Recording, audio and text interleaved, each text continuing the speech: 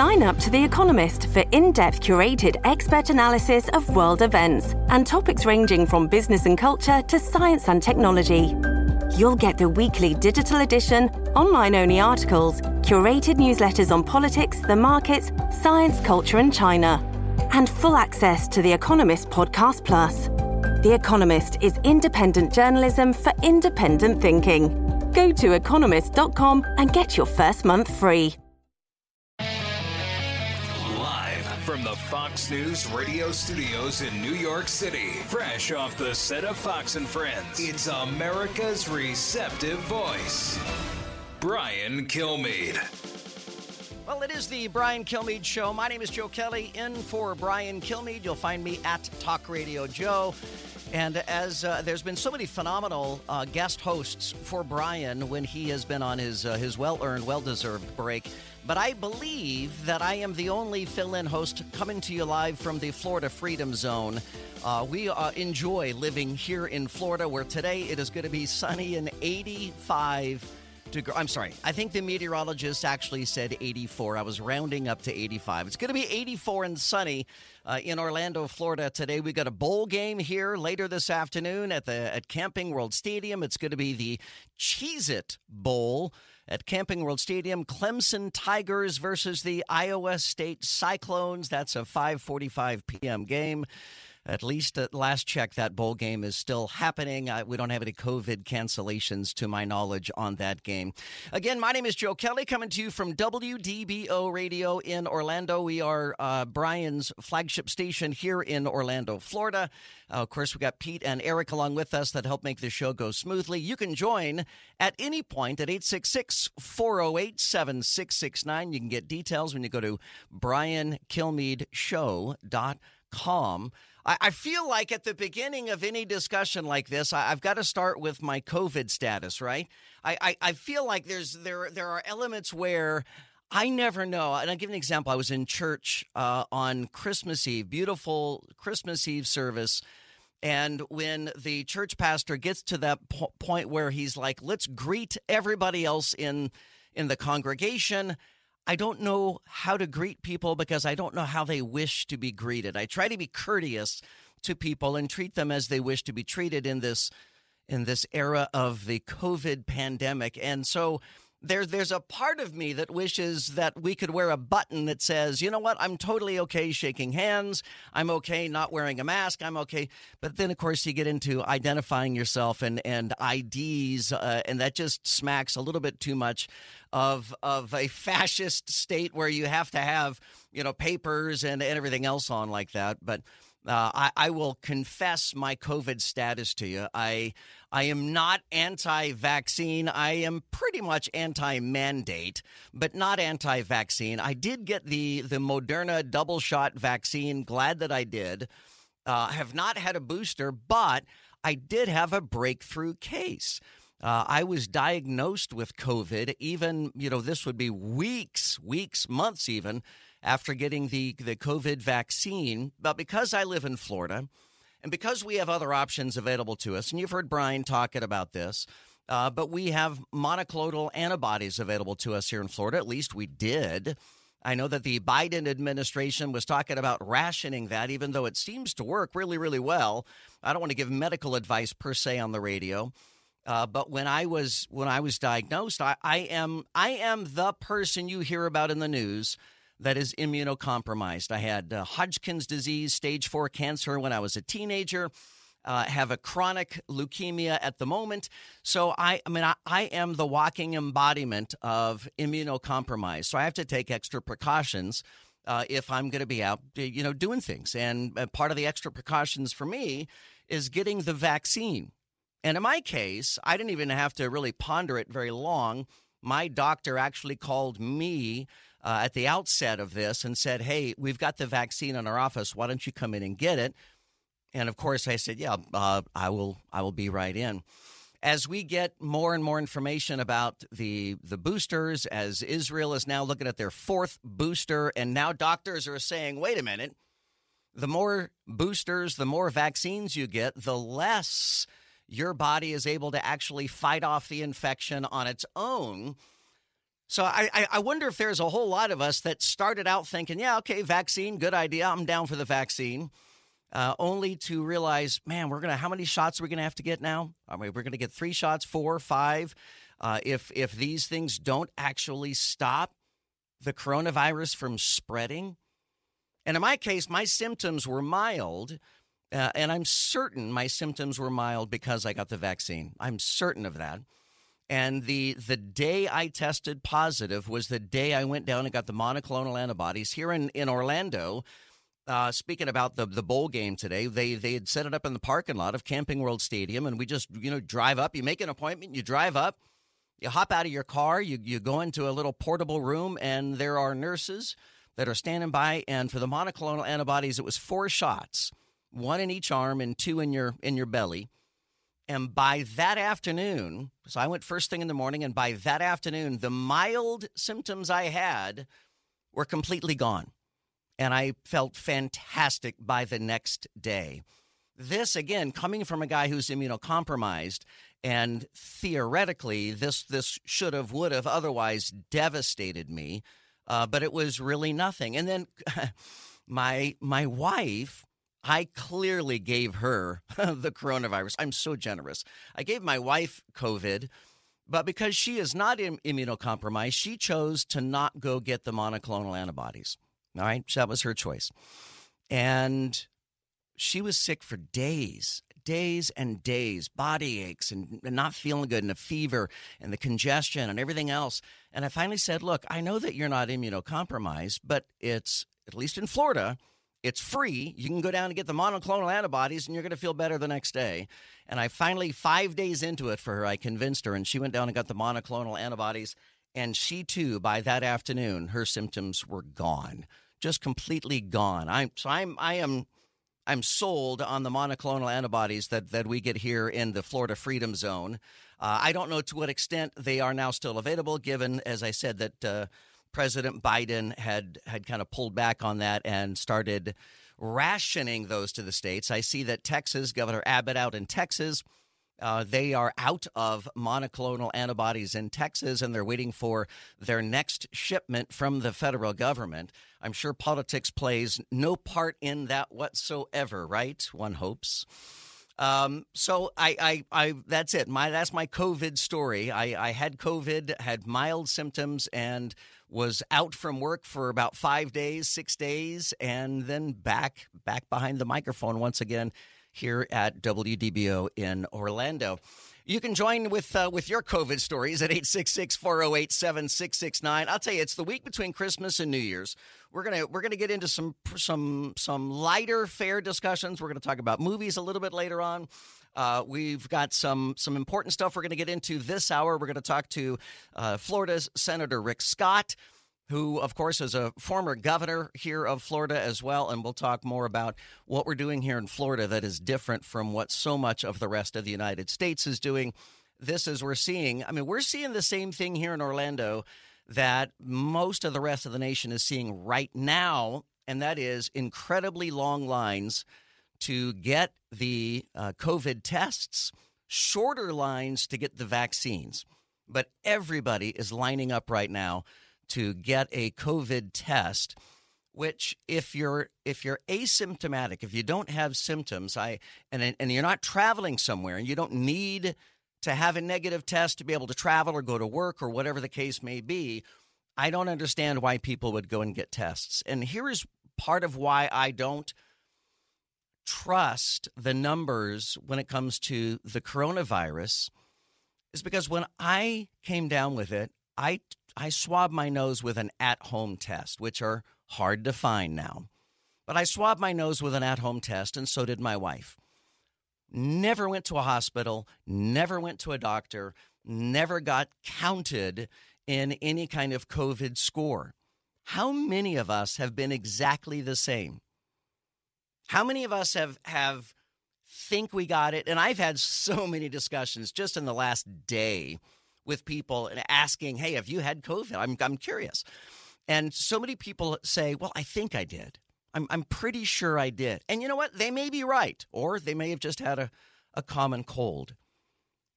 But either way, How do we trust the numbers when so many people don't report it? They don't go to the doctor. They don't get counted in that big head count like that. I find it very hard to trust the numbers. And then we have the mixed messages that we get from Dr. Anthony Fauci, from the CDC, when we're told that 73% of the cases in America are the Omicron variant, only for the CDC 2 days later, day and a half later, to say, oh, yeah, it's not that high. It's like 23%. How do we believe that number? How do we believe any of this?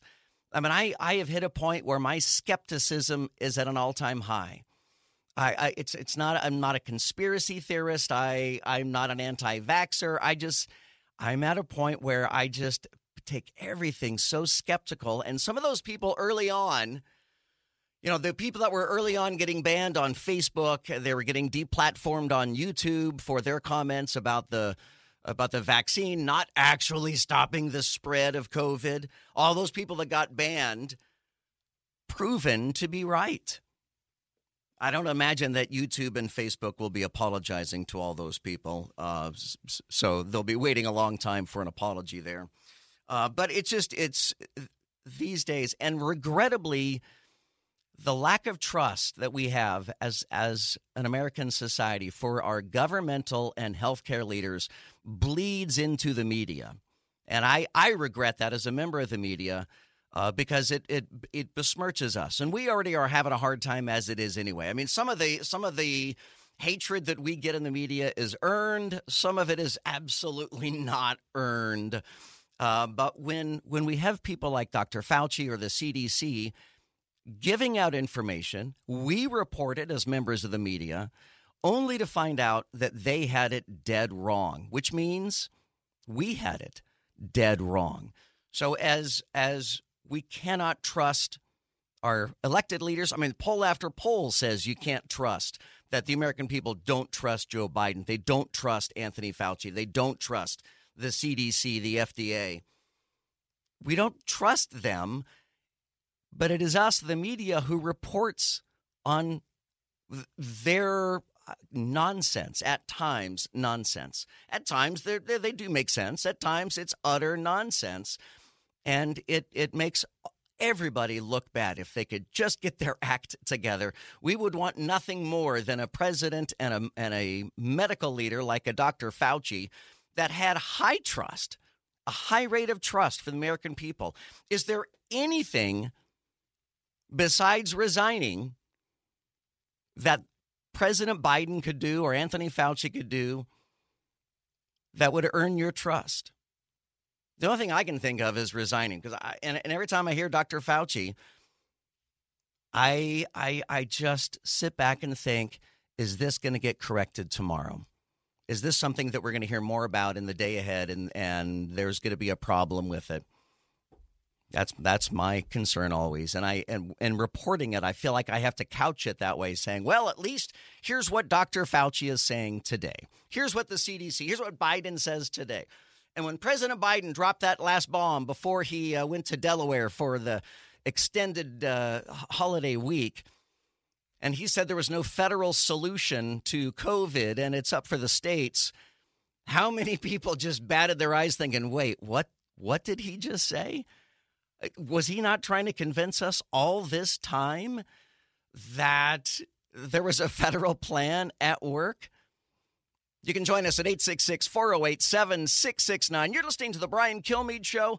My name is Joe Kelly. Your phone calls coming up. We're also going to check in with Senator Rick Scott. We're going to talk to Rich Lowry, the editor of the National Review. That is going to be coming up in a few minutes, and we're going to really dig into there's no federal plan here for COVID. We'll get into that with Rich Lowry coming up at the bottom of the hour. I'm Joe Kelly. You are listening to The Brian Kilmeade Show. Questioning everything. It's Brian Kilmeade.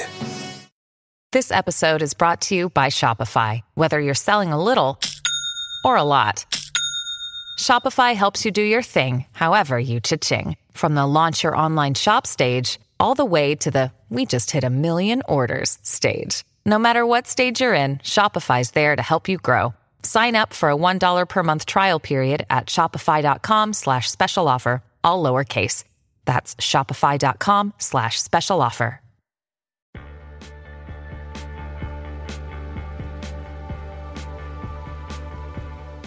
A talk show that's real. This is the Brian Kilmeade Show. So it just makes sense if you keep them out for 5 days, keep them isolated for 5 days, then get them back doing their job, doing their work, keeping a mask on to protecting themselves from infecting other individuals. So I don't think it's confusing. I think it's a rather crisp recommendation. I think it's confusing for a lot of Americans because we don't understand why we suddenly had a change from a 10-day quarantine to a 5-day quarantine. And now as we, learn more about it, it has so much less to do with science and medicine and so much more to do with the corporate America needing employees to get back into the office once again. Yeah, I'm Joe Kelly. This is the Brian Kilmeade Show. You can join us right now at 866-408-7669. Let's jump to the phones. We'll go to Utica, New York, where Neil is joining us here on the Brian Kilmeade Show. Hey, Neil. Good morning. Thanks for joining us. How's everything going for you? Very good, thanks. What's on your mind? Yeah. Well, I'm 70. Okay. I'm in excellent physical condition, excellent health, and I got spiked in March with the Johnson & Johnson. Got it. And beginning of October, I got COVID, and it was no more bothersome than a mild cold to medium cold. Yeah, and that's how mine was. Neil, I'm curious, when I was home with COVID, I will tell you that I was confused, not because of the COVID. I was confused because I struggled with what the protocol was supposed to be. Did you find yourself, even though your symptoms were mild like mine were, it was surprising to me that there wasn't a punch list of do this, that, and this, and that is how you get back to work, or that's how you get back to school, or whatever. It just seemed that everybody I asked, I'm like, well, when do we get to go back to work? When can I do this? What do I have to do? Nobody had answers. Well, you know something? I pretty much knew what the protocols were for quarantine. I didn't know I had it initially until I had these symptoms were the same symptoms I had between December of 2019 and January of 2020, the exact same symptoms. And have you gone to get a booster, Neil? No, and I'm not going to get. I'm done with these. I'm done with this crazy crap. I'm not getting a booster. Honestly, I know that's exactly, Neil. You have just embodied exactly how I feel. I am so done with this. Neil, thank you so much for calling. Let's go to Lewis in York, Pennsylvania. Hey, Lewis, you're on the Brian Kilmeade Show. Hi. Actually, it's Bruce from York, Pennsylvania. Got it. That's okay. I happen to be on the ski slope going up the lift right now at Ski Round Top. No kidding. Oh yeah, I'm serious as a heart attack. So I talked to your interceptor man, the caller man. Yeah, the caller man. The caller man, thank you. No, I heard you, right. And I asked him a question. I said, I do have a very good COVID story, but I also wanted to bring up something that was unrelated to a segue really, really quick, and then I'll go to my COVID story, because nobody has ever talked about this on the Internet or any radio station ever in history I've ever heard. And that is... So, Bruce... And then I'll get... Yeah, you're just not going to have time, I'm afraid. But I appreciate you checking in. We were up against a hard break here, and the clock is what the clock is. I'm glad you're enjoying your time out there skiing. It is sunny, and it's going to be 84 in Orlando. We're broadcasting from the Florida Freedom Zone. I'm Joe Kelly. This is the Brian Kilmeade Show. We'll continue straight ahead.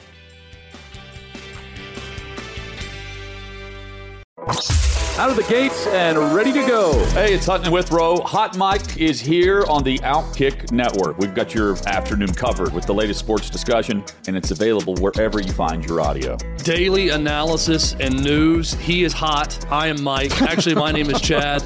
His name is Jonathan, but you get the picture. We're going to bring it every single day. Whatever you want to call us, we'll respond to. We just want you to respond to what we're dishing out every day. And while you're here, we hope you subscribe to the podcast, like, subscribe, and share.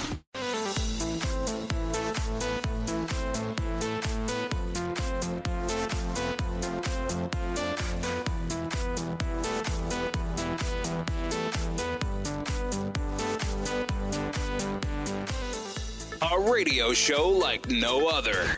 It's Brian Kilmeade. Look, there is no federal solution. This gets solved at a state level. I'm looking at Governor Sununu on the board here. He talks about that a lot. And it ultimately gets down to where the rubber meets the road. That is the President Biden with his comment about no federal solution. Honestly, if you would have told me, if you would have just said to me, hey, President Biden just announced that there's no federal solution for COVID and it's up to the states to deal with this. If you would have said that to me, I would have said, no, he didn't. He didn't say that. Really? President Biden just said that? And yes, he in fact did say that. I want to bring in Rich Lowry. He's the editor of the National Review. He's the author of The Case for Nationalism. Rich, good morning. Thank you for joining us here on the Brian Kilmeade Show. Hey, of course. How's it going? Happy New Year. Yeah, Happy New Year to you. I was really surprised to hear President Biden say that, and I have to wonder if that was an unplanned, unscripted comment that just came out of the president's mouth. But what was your take? I think it was just something that came out of his mouth. He was talking to governors, so you tend to be deferential in that context if you're president. But still, just for a year solid, this was one of the main criticisms of Donald Trump, was that he hadn't nationalized the response enough. And they talk to the Trump people about this, and they would say, well, first of all, there's no authority for the federal government just to take over everything. Two, you want to rely on the supply chains that already exist. There's no way for the government to easily replicate, what the makers of PPE and all the rest are doing. And two, the states know more about their local conditions. So this kind of decentralized approach, it's the strength of our system, and we're going to work with it, which was entirely reasonable, in fact, correct, but they're slammed for it repeatedly, including by Ron Klain, who's now the president's Biden's chief of staff, and, of course, by Biden himself.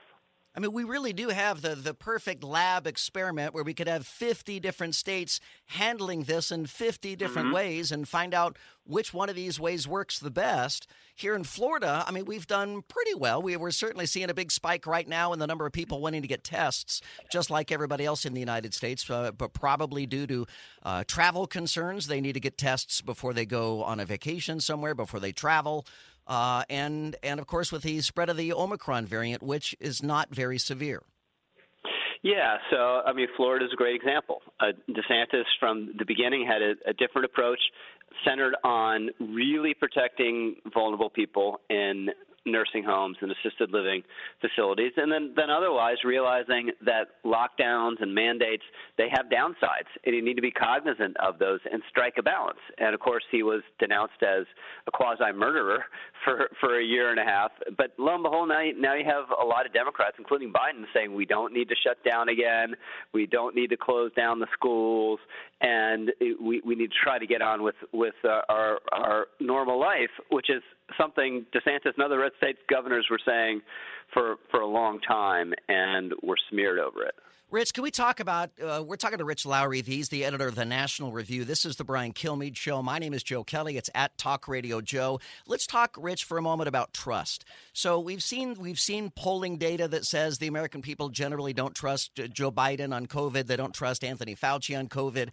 If we don't trust these leaders when they come out with these statements about shortening the quarantine from 10 days to 5, and we're going to need a booster and mandate this and face mask that, how are we, the common unwashed masses, the United States citizens, how are we to interpret that if we can't trust or don't trust the people that are in charge of making these decisions? Yeah, well, this has been a key theme of the pandemic all along, is that the public health bureaucracy, one, has made mistakes. They're human, but very often hasn't been willing to admit their mistakes. Two, has tried to kind of game the public with its advice. We saw this very early on with the initial take on masks, which is don't wear them, they're worthless, because they want to preserve them for medical professionals. Fine, but just say that. Just say we want to try to save them for medical professionals. Don't try to play people. And then this arbitrary and shifting guidance, which is the latest example is the change in the quarantine. Like, why? Why? I mean, they want to get workers back faster, which is an important goal, but is really that's the medicine and science has changed around that. So this is just a big problem. And, we're a big, diverse continental country, and with not a lot of trust in our institutions or the other guys in charge. So we're just not going to be like a Scandinavian country where everyone just salutes and the advice they get from the medical bureaucracy and says, okay, that's what we're going to do. So, I mean, you just got to figure it out for yourself. What level of risk are you willing to take, and what do you feel comfortable with, and act accordingly, and you should be free to act accordingly. And Rich, I mentioned the 50 different laboratories we have here in the United States, but this, as you well know, is a global pandemic, and there's more than just 50 labs. I mean, we've got 200 some odd countries around the world that are coming up with their own systems. Israel right now talking about a fourth booster. Are there other nations that we should be watching to see how they do it that is a good forecaster for what we're going to have? And are there other nations who are just doing this better than we are? Joe, it's just hard to say. I think the key thing that everyone kind of forgets is the virus has a huge say. And no matter what approach any country has taken, it's gotten hit at some point. Every country that's been held up a model for this or that reason has gotten hit. And that's just the fundamental issue. Did Trump cause Delta or Biden cause Delta? No. Did Ron DeSantis cause Delta? No. It slammed, the South because of the seasonality, and the South is more vulnerable in the summer months, and this terrible variant came. Are the governors in the Northeast responsible for Omicron? No. It's the virus that has a huge say here, and just hopefully Omicron is a sign that we're beginning to get to an end here. It'll outcompete Delta. Hopefully, it's milder, and it's the severity of its illness, and hopefully it provides natural immunity. And by the spring, we're really back to normal. But I've said that before. I said that last year, and it didn't happen. Right. I've still got the whole 15 days to flatten the curve stuck in my head. Exactly. It just keeps ringing through my head, and we're now getting ready to go into our third year of living with COVID. And is that what it comes down to? I mean, is this simply a matter of we've got to find a way to live with it? And if that's the case, I would go back to saying that Governor DeSantis here in Florida has made it pretty easy for us to live with the pandemic. Yeah. So my friends who live in Florida or travel to Florida, just like it's been different the entire time. There's just been a sense of freedom there that you haven't had in the rest of the country. And I think living with COVID is the key phrase. Flattening the curve, everyone forgets, it's kind of a phrase of mockery, but it was based just on spreading out infection. So you didn't have hospitals overwhelmed, and there was some threat of that initially in the Northeast. But then it kind of shifted into this zero COVID mentality, and that was always too absolutist, too unrealistic, and too costly. You're not going to stop people from getting infected, and now everyone realizes that. You have all these liberal commentators saying, well, cases don't matter. If you're young and healthy and vaccinated, it's probably not a threat to you, so we shouldn't obsess with cases. Well, people on the right have been making that argument for a year or more, and again have been called reckless and horrible people for it. Because if cases don't matter, what does matter is hospitalizations. As you alluded, that's the whole point of the 15 days to flatten the curve. Yeah, so you want people not to get really sick, and we have a means of doing that, the vaccines. I know there's some skepticism about the vaccines. They were oversold initially. You had Biden and others. I thought this. I think it would just stop you from getting infected. That's obviously not the case. I had COVID a week or so ago. I'm vaccinated and boosted, and pretty much everyone I know who has COVID at the moment is vaccinated. So it's not a total protection, but it does mitigate the worst effects, and that's kind of the most you can ask for. And if you get the vaccines, get natural immunity, get slightly milder versions of COVID, then it should fade into the woodwork like the common flu, which is a threat, can still make elderly and vulnerable people really sick, even kill them, but is not something we shut society down over. We're talking to Rich Lowry. He's the editor of the National Review. He's the author of The Case for Nationalism. You can follow him on Twitter at Rich Lowry. My name is Joe Kelly. This is the Brian Kilmeade Show. You can join us at 866-408-7669. And, Rich, I want to circle back to the issue of trust, because I cannot help but to get hung up on trust and whether or not we can trust our healthcare leaders and our president and our congressional leaders. Is this something that is going to be a game changer for the midterm elections? I mean, if the only way to be able to trust our government leaders is to swap them out with other government leaders, I mean, is that the solution? It's part of the solution. It's not a perfect solution because a lot of this, it's bureaucracy, it's so-called experts, it's kind of a governing structure that exists strictly outside of small d democratic accountability. But in Virginia, where Glenn Youngkin had that amazing victory in November, the COVID policies were part of that. It was kind of unappreciated, but the school closures got people really angry. The mask mandates were very controversial. That played into Youngkin's victory. And I think this Omicron wave, one, it just gets to how Biden overpromised on COVID. He just said he was going to shut down the virus somehow magically. Didn't happen. And the restrictions, if they come back in force, will be highly unpopular. I mean, there wasn't a huge appetite for them the first time or the second time around. That they'll be completely toxic and radioactive the third time around. All right, Rich, I think this is something that people expect at the end of one year and the beginning of the other year. They kind of look ahead and maybe predict what the next year is going to look like. I mean, is 2022 just going to be more of the same for the American people of frustration, confusion, illness, misinformation, information? I mean, do you expect anything to change in the year ahead? I would think by the end of next year, if we're not out of this, that's obviously just a debacle. I'm fairly optimistic about the course of the pandemic. Been wrong before about that. I think the inflation, which is a huge problem, is going to continue to be an enormous problem into the first part of next year. Hopefully the second part of next year has also abated somewhat. Companies have figured out how to get around these supply chain disruptions. But, in the near medium term here, Biden is just in an awful situation. It's not going to surprise me if you see, a lot of polls with him in the high 30s, Duncan below the 40% mark, and Democrats are obviously looking at a debacle in November.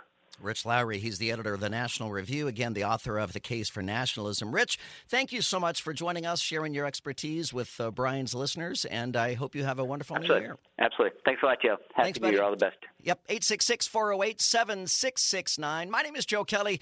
You, of course, are listening to The Brian Kilmeade Show. We'll get your phone calls coming up straight ahead. Stay with us. Expanding your knowledge base. It's Brian Kilmeade.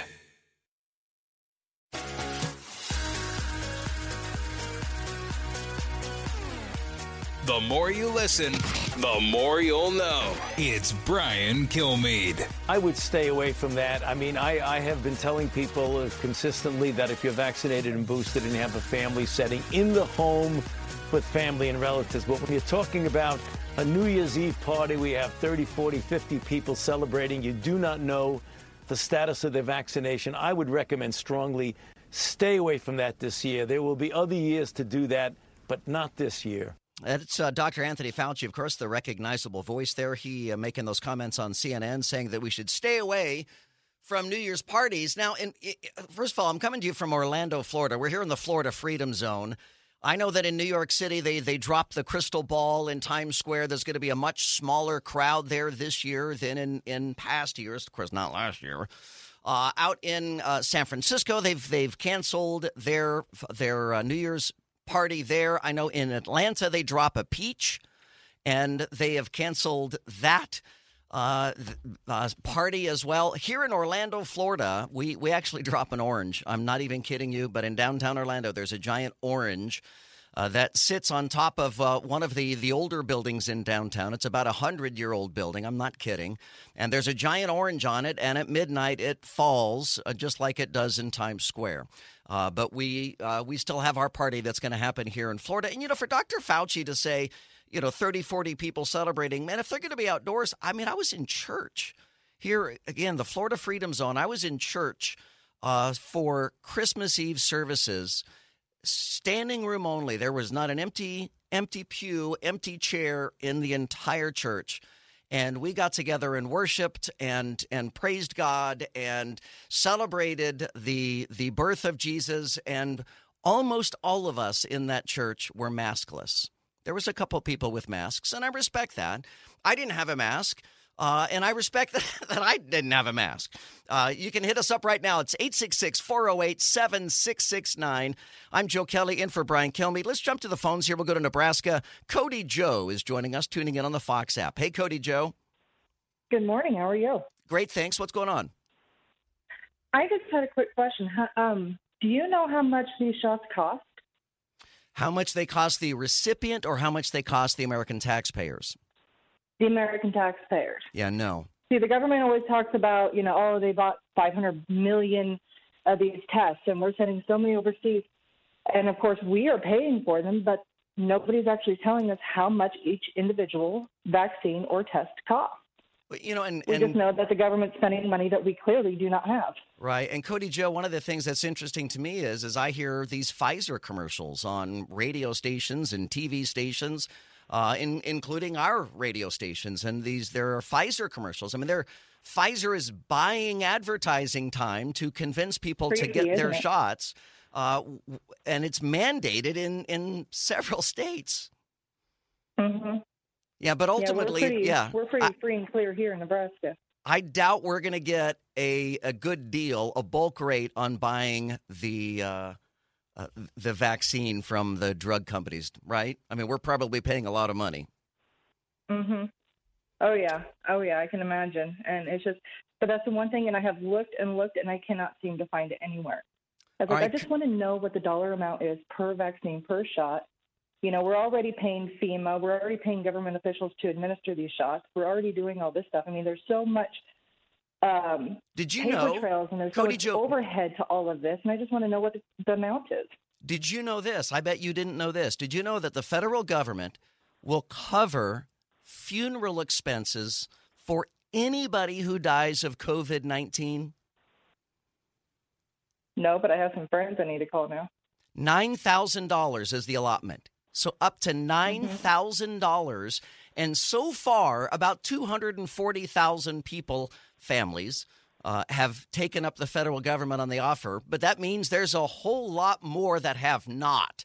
If 800,000 Americans have died and only 220 some odd thousand have had their funerals paid for by U.S. taxpayers, that means there's a whole lot of people out there that could get their funeral expenses covered. There's even an application you can fill out on the FEMA website to get reimbursed up to $9,000. Why is it that the American people have to pay funeral expenses for anybody who dies of COVID when we don't pay for people's funeral expenses for other diseases and conditions? Well, why do you think they cut the time in half of the quarantine down to 5 days? Fauci said it. Yeah, that is clearly so people can get back to work. There's no doubt about that. Cody Joe, stay warm out there in Nebraska. Thank you so much for your call. I'm Joe Kelly. This is the Brian Kilmeade Show, 866-408-7669. From the Fox News radio studios in New York City, giving you opinions and facts with a positive approach. It's Brian Kilmeade. Hey, I'm Joe Kelly in for Brian Kilmeade. Brian is going to be back with you next week. And I am coming to you from the Florida Freedom Zone from WDBO in Orlando, Florida, where today it is going to be 84 degrees and sunny.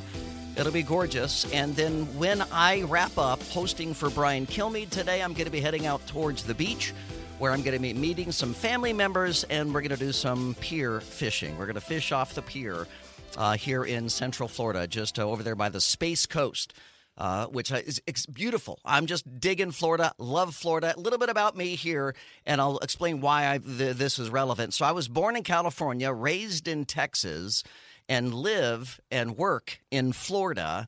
And joining us now is Florida Senator Rick Scott. And Senator Scott, those states, Florida, California, and Texas all making big news this week with some new census numbers. Everybody wants to be either in Florida or in Texas, but certainly not California. Good morning. How are you, sir?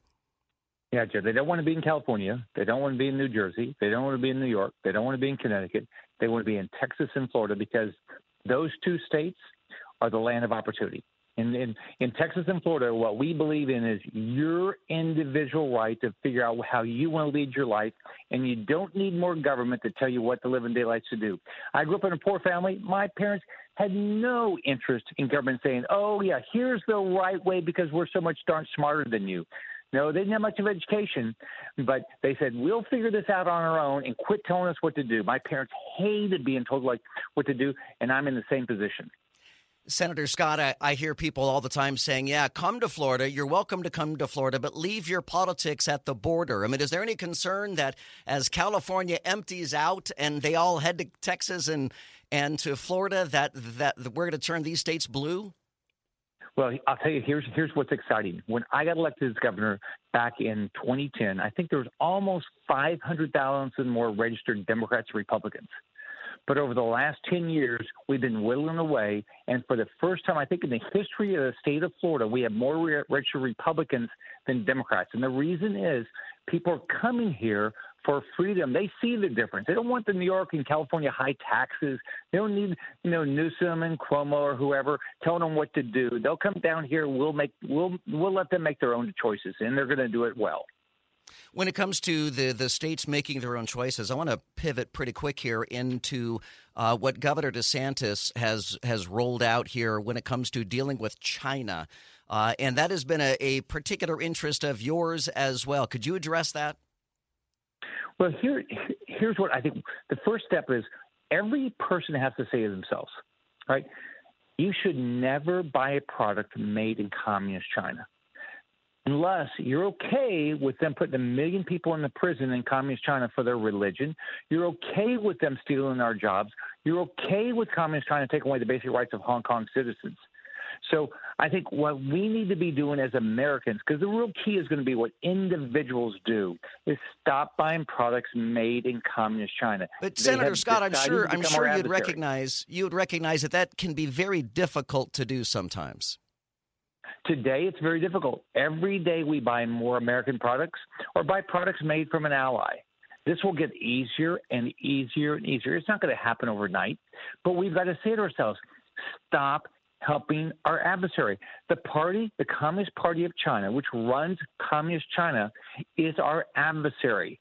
They're producing fentanyl, and 100,000 people died of drug overdoses this last year. 100,000 people.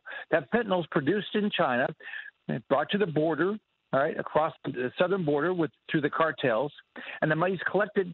A lot of it through Chinese students studying here because you know what? Their government in China tells them they have to do that. We've got to stop helping the Communist Party of China. Stop buying products from Communist China, period. Senator Scott, but every retailer. Is the free market going to bring back some of that manufacturing to other nations or to the United States? Is the free market going to do it, or is there going to need some sort of push from the government? Well, the key is always the free market doing it. I think Americans want to buy American products. They want Americans to have jobs. They don't, they want America to do well. What we've got to get is companies like Amazon and Costco and Walmart to tell us where these products are made. I've got a bill that would say you have to disclose the country of origin of all products made. Right. So when we do that, Americans are going to buy American products. I mean, we love to help the people, our local communities. We help our local businesses. We help our businesses in the state, and we'll help our American businesses if we know the products are made there. And I'm sorry, Senator Scott, but is that not already a law? Do we not already label where products are made? A lot of produce products are, but I have a bill. Amazon doesn't have to do it. You can try to get on Amazon. I mean, they don't help us. Costco doesn't help us. Walmart doesn't help us. They don't tell us where these things are made. Now, after you get them, the box will say it, but it's too late. Yeah, I will. That is interesting you said that because I had ordered some months ago. I'd ordered some shirts online, and everything about it looked American. And then it took a while for it to finally arrive. And I realized that had to have been stuck in one of those cargo ships somewhere off the coast of California. And once I got it, I realized, oh my gosh, this is from China. I thought I was buying American-made shirts, and I realized it was in fact Chinese. Right, possibly from slave labor, and where they put the Uyghurs in prison and they've had to work in factories. So I mean, think about it. Communist Party of China. Think about how despicable they are. I mean, they're just a despicable government. And so we've got to do everything we can. I mean, putting people in prison just for their religion, taking away the basic rights of Hong Kong citizens. If a word comes out of the Communist Chinese mouth, the Party of Communist China, it's a lie. They lie to us all the time. The real key is all of us as individual Americans stop supporting Communist China. And do you think that President Biden is the man for the job? I mean, I know what the answer is going to be for you, but I mean, is President Biden making any kind of inroads to a relationship with China? I mean, he does nothing. I mean, he buys ice cream. That's all this guy does. I mean, all you see about Joe Biden is he likes ice cream. He likes to ride on a bike with ice cream. That's about it. So think about the Olympics. We should have demanded the Olympics be moved. The Olympics are going to be the Winter Olympics are going to be held in Communist China, a country committing genocide against their own people. Right? And what Joe Biden say? Oh, we're just going to not send as many people there. But look, I don't want to boycott. It's not fair to our athletes. But come on, Joe Biden, show up. I mean, look at Biden. Does nothing. He won't do anything about the border. Won't do anything about inflation. Has no idea what to do with COVID. I mean, he has chaos in Afghanistan. This guy has no idea how to do anything. We're talking to Senator Rick Scott here on the Brian Kilmeade Show. You can join us at 866-408-7669. My name is Joe Kelly. It's at Talk Radio Joe. Senator Scott, you're also the chairman of the National Republican Senatorial Committee. We've been talking about trust and trust of our leaders, trust of our medical leaders, trust of our political leaders, and whether or not we can trust them. When it comes to the midterm elections, I mean, are we going to see success for the Republicans in the Senate? Absolutely. We're going to take back the majority. The Biden administration, you look right now, the people are fed up with what the Democrats are doing. They're fed up with this inflation. So my job, and anybody who wants to help, you can help. Text WIN 55404. But my job as the chair of the National Republican Central Committee, I'm going to make sure everybody understands why your groceries are up. Why families in Florida have to go to food banks now? That's because of Democrat wasteful spending. Why crime's up? It's because the Democrats don't want to fund the police. Why we're seeing our kids taught this anti-American rhetoric in our schools? It's because of what the Democrats want to do. I'm going to do everything I can to raise as much money as I can to define these Democrats and make sure Republicans are focused on. And we're going to tell this Republican story of lower taxes, less government, more freedom, because that's what people want. They don't want somebody indoctrinating their kids. They want to educate their kids. Senator Scott, I saw that Merrick Garland and the Biden Justice Department is sending $1 billion to the states and cities to help with law enforcement. That was one of the things that then President Trump had offered. He had offered federal help for all these cities and states that were struggling and had seen high crime rates. And now the lawlessness that we're seeing, it's hard to believe that this is America. When I was governor, I always thought there are three things families care about. They want a job. They want their kids to get a great education because that's the future. And they want to live in a safe community. If you look at what these Democrats have done with this defund the police, attack the police, when you look at what they've done, they've caused in the poorest areas of this country unbelievable crime. So, I feel so sorry for families across my state that are dealing with areas where the crime's up. But where it's worse is in Philadelphia, in Portland, in New York, and all Chicago. These places that have said we hate the police, and that they're wanting to defund them and get rid of them, have some sort of some sort of new social program instead of law enforcement. I want to fund the police, support our sheriffs, support our police departments so we have low crime. When I left office as governor, we were at 47-year low in our crime rate. That's one of the most proud things I was because we supported our law enforcement my entire 8 years as governor. We're talking to Governor Rick Scott, and when it comes to the police and law enforcement, address then some of these cities that have mandates and that are firing their police officers at a time in which we're seeing crime spiking so high. Can you imagine what they're doing? So they're telling people that want to show up and to take care of you and make sure you're safe. No, unless you get this unconstitutional vaccine, you can't have your job anymore. Or all the people that worked last year to make sure that you had your food, you had your supplies. Oh, if you don't get the vaccine, we're going to fire you now. I mean, this doesn't make what's going on in this country makes no sense. We've got to say, we want people to have a job. We want parents involved in their education. We want to get people back to work. We got to do all these things. Just like firing people in the military. Our military is to defend the freedom of this country. That's what it's set up for. Do that. Stop these vaccine mandates. I mean, I've been on the Senate floor so many times trying to stop this vaccine mandate, Biden's unconstitutional mandate. We've done everything we can. Joe Biden acknowledges it's not something that the federal government can solve. It can't. You solve it. You solve it by you making a good decision for your family. And every family, everybody's different. I mean, it just makes you so mad what they're doing with this vaccine mandate and how many people are losing their job. So we're telling people that we don't want you to have a job in this country. No, I want people to have a job. That's what I ran on in 2010 and 2014 and 2018 to make sure this is the best economy in the world. We're talking to Senator, I think I called you Governor earlier. Senator Rick Scott is joining us here on the Brian Kilmeade Show, and I'm going to ask you the same thing I'm going to ask everybody today as our last question, and that is look ahead to 2022. I think a lot of us thought, perhaps, based upon what our government leaders told us, that 2021 would, see the dwindling down of the COVID outbreak, and now it seems as if there's no end in sight. So look ahead to the year ahead for us, Senator Scott, if you will, and give us an idea of what you think we should expect in the year ahead. What I'm hopeful for is a government at every level, state, local, and federal, will give us really good information, and every family across the country will make a really good decision about how they deal with COVID. On top of that, we stop this wasteful spending. And when we stop this wasteful spending, we'll stop the inflation and we'll get people back to work. We allow parents to be involved in education. I think you're going to see an unbelievable number of school board changes this next year because parents are fed up with these school boards telling them that your kid's oppressed or your kid's an oppressor. I mean, that is so crazy. And I hope what we're going to see is around the country, people are going to say, I love my law enforcement because they're the ones that keep me safe. Senator Scott, thank you so much for joining us. I hope you and your family have a wonderful and certainly a safe new year.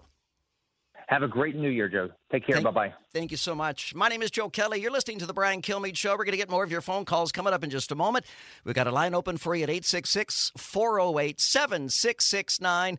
You can find out more information at briankilmeadshow.com. I'm Joe Kelly. We'll continue straight ahead. Newsmakers and newsbreakers. Hear it first, only on The Brian Kilmeade Show.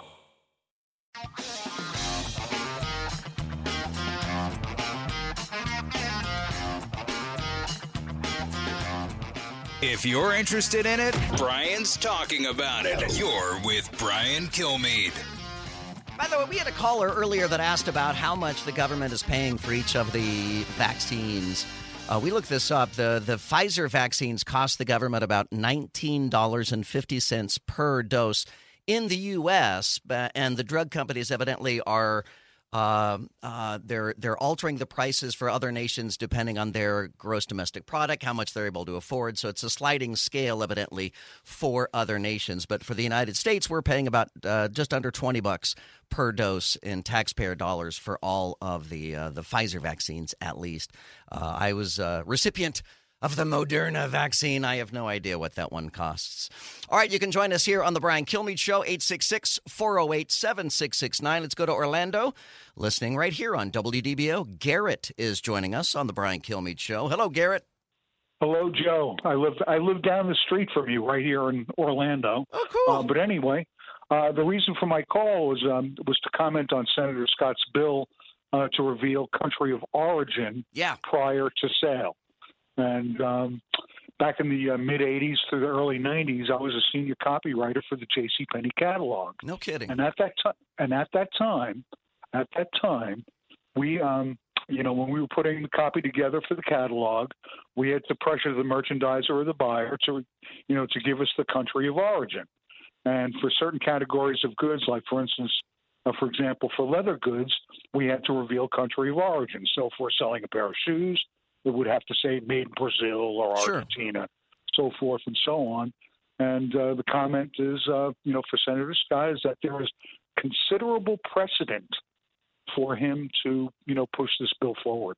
Well, I know that virtually everything that I buy, if you look at the bottom of it or the side of it or the tag on it or whatever, you'll find a tag that says where it's made. I mean, I thought that was generally existed in the first place.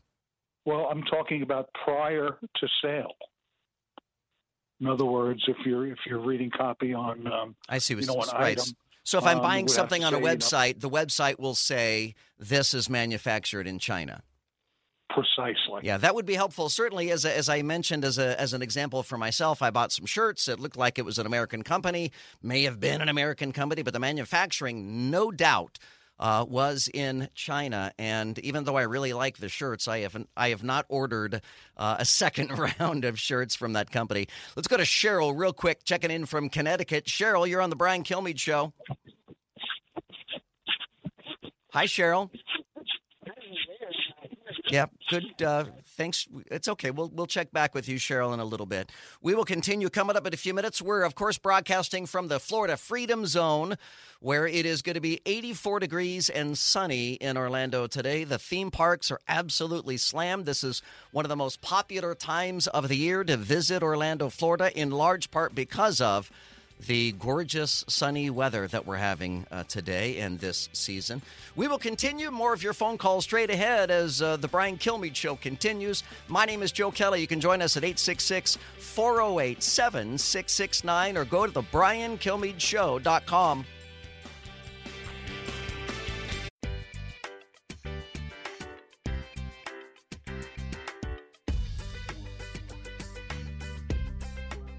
Radio that makes you think. This is the Brian Kilmeade Show. My name is Joe Kelly, filling in for Brian Kilmeade. BK is good to be back with you on Monday, and I'm coming to you from the Florida Freedom Zone radio station WDBO in Orlando, where, and I don't know what it's like around the rest of the country right now, but just as an example, the county to the north of Orange County. Orange County is Orlando. The county to our north is Seminole County, and the COVID testing location there closed at 10:15 Eastern this morning as they had run out of test kits by 10:15, like an hour and 15 minutes after they opened. They've already run out of test kits, and there are people just rapidly lining up trying to get these test kits and get COVID tests.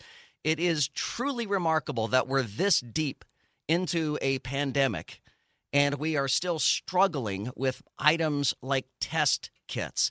That just blows my mind that we don't have a grip on that, and the notion of transportation problems could be slowing this down. And that's where I want to go here with our next guest. Again, my name is Joe Kelly. This is the Brian Kilmeade Show. You can join us at 866-408-7669. But Mike Cottle is joining us now. He is a national transportation expert. He's the president of Driven 360. Mike, thank you so much for joining us here on the Brian Kilmeade Show. Good morning, Joe. Thanks for having me on. Beautiful day, pre-New Year's, baby. Let's do it. Yes. Now, touch on it for me, if you will, just the greater transportation challenges we have, not so much the infrastructure, but when it comes to getting the products to market. Yeah, so right now we've really experienced over the last 4 to 5 months a real problem off of our ports, mainly Long Beach, Port of Los Angeles. We're seeing a massive delay in getting certain goods and services. And it's a trickle-down situation where these goods and services that normally would be offloaded from ships are now stuck in the port. They start out in the water, stuck in the water, and then they can't get into port. Then they get into port. Then there's a delay because half the truckers are working, half the truckers are not working. You just mentioned COVID a minute ago. Given the fact that they're mandating a lot of vaccines for these truck drivers in their organization. Some of them said, hey, you know what, we're not going to drive. So you're seeing a trickle-down effect of things getting moved around the country. And as we look at the infrastructure bill that President Biden is trying to push into play for highways, roads, bridges, I mean, it's truly a colossal breakdown for the system and how we're trying to get the goods and services across the country. You just talked about COVID tests. I know here in Nashville we're struggling as well. And you're right. We've been at this for almost 2.5 years. You'd think tests would be readily available, but just getting truck drivers to work is part of the problem. You know, and when it comes to the infrastructure itself, so we've got President Biden's Build Back Better strategy. Prior to that, you know, President Trump had fits and starts with his infrastructure week. I think we had several weeks of infrastructure weeks, and none of them really came to fruition. But give us a big picture snapshot of our American aging interstate highway system and the. I mean, we're looking down the barrel of a catastrophe here if we don't do something with our roads and bridges. Yeah, there's no question about it. If you look at the infrastructure bill, the way it was laid out, $110 billion on spending for highways, roads, and bridges, $66 billion goes into rail improvement, $39 billion on public transit, $25 billion into airports. Joe, I had to actually take a piece of paper and get a pencil out, something that most people listening might not even know what a pencil is anymore because we use our computers. And I had to write down $110 billion and put all the zeros next to it just to allow that to sink in, the amount of money that we're putting into this transportation part of the bill. Here's what's really interesting is that around the country, the main method of transportation, especially during the coronavirus pandemic, were our highways and roads. People wanted to get away. They weren't flying. Obviously, there weren't vacations on cruise ships, and, you know, a very small percentage of people take trains. So they hit the roads. And these roads across the country, New Jersey is one of the worst in the country. It's like 34.6%, according to the National Transportation Administration. They're putting these numbers out. Their roads are in bad shape. The biggest one that is a concern to me are our bridges, because that bridge is a main conduit between obviously one side of the road to the other. And it's a concern because these things are really starting to become a problem. And we have seen catastrophic bridge collapses. I mean, people have lost lives in catastrophic bridge collapses. Yeah, there are these problems that we are having, and there are companies that are all vying for government funds to come in and do it. But we're not there yet. And that's, you know, the way the administration is laying this out and the delays in getting some of this moving forward is part of the concern. Now you need bipartisan support. And if you look at the pork, you know, the first thing I do is I look at the bill and I see these big numbers that I just threw out a minute ago. Well, what's the pork in here? You know, what are we going to be spending money on that we might want to reconsider? So if we look at it, $15 billion is going into vehicle electrification, with $7.5 billion going into just the EV charging side, which is a whole separate discussion about how the administration has laid out what the future of transportation, what their vision is for the future of transportation. I mean, it's truly a situation where you are really mandating where the future of this industry goes without taking into any consideration what consumers want and what consumers will drive. So if you look at highways, roads, and bridges are the number one thing we should be spending money on to just get the infrastructure to where it needs to be. Well, Mike, as you said, you were using a pencil and you wrote it all out with all the zeros. Doesn't our interstate highway system need $10 billion in repairs or $100 billion? I mean, it needs it, right? And I get where you're coming from when it comes to waste, fraud, and abuse, because any of these massive spending bills is going to be heavily weighed down with matters of waste, fraud, and abuse. There's no doubt about it. And our highways, roads, and bridges are the number one thing in the infrastructure bill that does need to be. We need to fix our roads. We talk about autonomous vehicles. They're reading box dots on the side of the road, but if there's holes in the road, there are issues with bridges. They're not going to be able to do the job that the auto industry is setting them out to do. So we do need to fix our highways. We do need to fix our roads. I always look at it like this. You got to crawl before you walk before you run before you sprint. We're kind of skipping some of those steps. So we need to get our roads fixed first. Let's get our roads, let's get the money to the state and the local government so that they can get their public works departments out there to fix the roads. In this little community that I live in north of Nashville, I mean, we've got holes everywhere in our roads, and I feel like our state's being managed pretty well, but they do need funding from the government to help get that done. I'm Joe Kelly, filling in for Brian Kilmeade today. We're talking to Mike Caudell. He is the president of Driven 360. He is a national transportation expert. I don't know how familiar you are with the I-4 corridor here in Central Florida.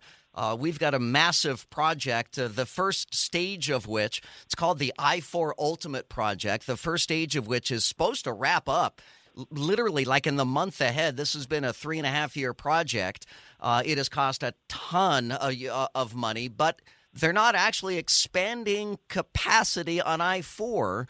They're simply adding toll lanes in the middle, dynamic toll lanes. Yeah, toll lanes are really interesting because, oh man, here's what I can tell you, Joe. We are at a real crossroads in the auto industry right now as far as consumers' ability to afford things. So whether it's the price of a vehicle or the ability to pay for toll roads, we're at a real crossroads in the industry right now. Where if you look at the I-4 corridor, you know there are going to be pay-to-play opportunities for people to utilize better roads and to get from point A to point B much quicker. I believe the government should be really subsidizing a lot more of these new corridors and putting the money just into general infrastructure to make the roads and highways better and creating better ways to move around potential hot spots on the road. So cities that are congested, I know up outside of Reno, they've built this incredible corridor that goes around the city of Carson City. Now, from a tourism standpoint, sure, does that hurt in some capacity? Yes, but it does alleviate traffic. Around the country, that's what we're seeing right now. Out in California, you've got the toll roads that run through into the Inland Empire from Los Angeles. They call it the 91 crawl because you're always stuck in traffic. The toll roads cost money, though. On peak hour, it could be $10 just to get through one way on that toll road, and that adds up if you're doing it on a daily basis. Well, and then as we make a transition, and if that's the direction we're going to electric cars, you know, a lot of our roads and bridges are funded with the tax on gasoline. But if we're going to use less gasoline for these vehicles, is it time to switch the tax from a gasoline tax to a usage tax, a mileage tax? I know that there is, you know, some in the trucking industry have been dealing with matters like that. Is it time for those of us with automobiles to pay per mile taxes rather than gasoline taxes?